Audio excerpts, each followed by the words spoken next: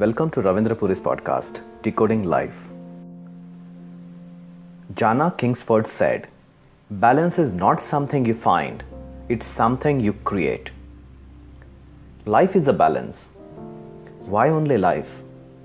Everything has to be in balance. What we say, eat, feel, do, they all require balance. We live a fast-paced life which demands balance in everything. Imagine you riding a motorbike. It absolutely requires a balance.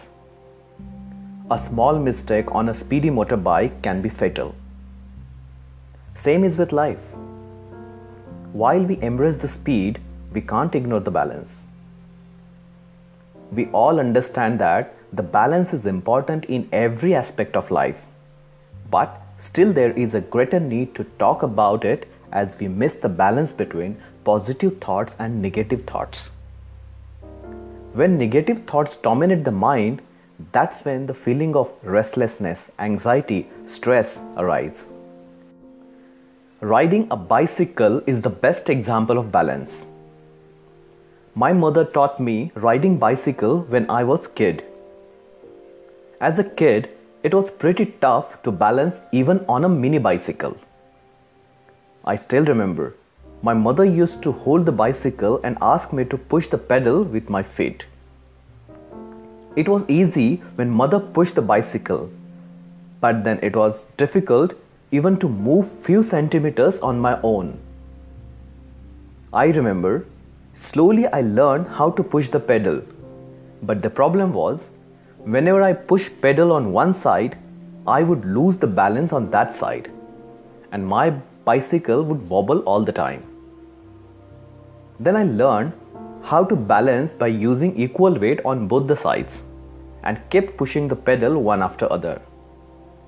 My mother used to support my bicycle from behind. Slowly, she stopped supporting without letting me know. And one day, I just started riding bicycle on my own. When I was teenager, I used to sit on motorbike and ask my friend to push it from behind. That way, just learning how to balance a heavy vehicle.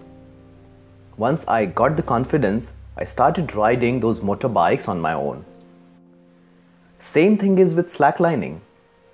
I found it extremely difficult initially, but when I balanced my weight and concentrated on my leg movement, it became a child's play.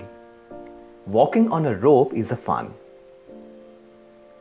All these examples indicate one thing.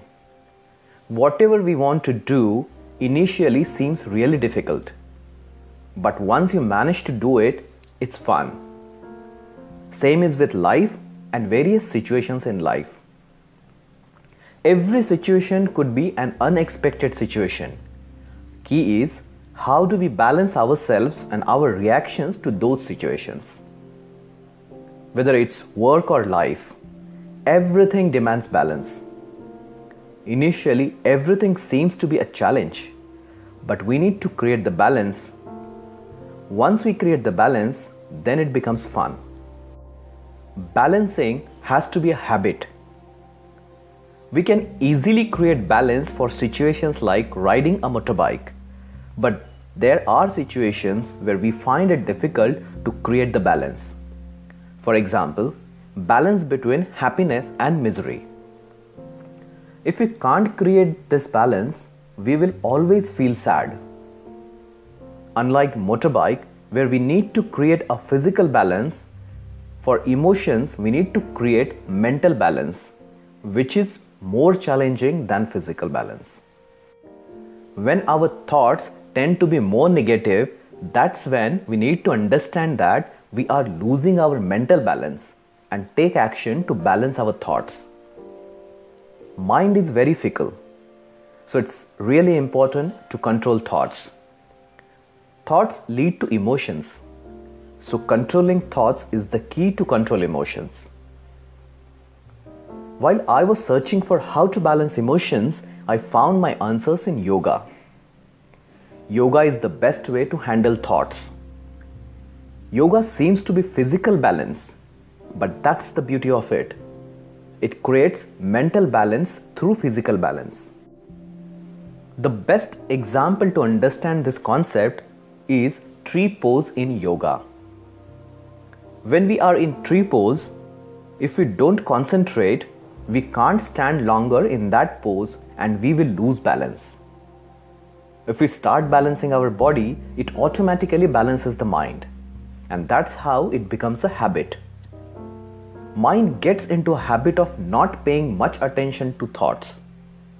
When we don't pay attention to thoughts, thoughts lose the power. We live in our mind for most of the time of the day. That's why it becomes more important to manage thoughts. Yoga helps to balance negative thoughts with positive thoughts. Confucius has beautifully commented on balance in life. He says, "Balance is the perfect state of still water. Let that be our model. It remains quiet within and is not disturbed on the surface." Thank you for listening to my podcast. If you'd like to listen to my future episodes, then please subscribe to my podcast Decoding Life on your favorite podcast platform like Apple Podcast, Spotify, Google Podcast, Anchor, Radio Public, etc. Don't forget to share this episode with your friends as well. You can leave your comments and feedback on my website www.ravindrapuri.com. See you next time.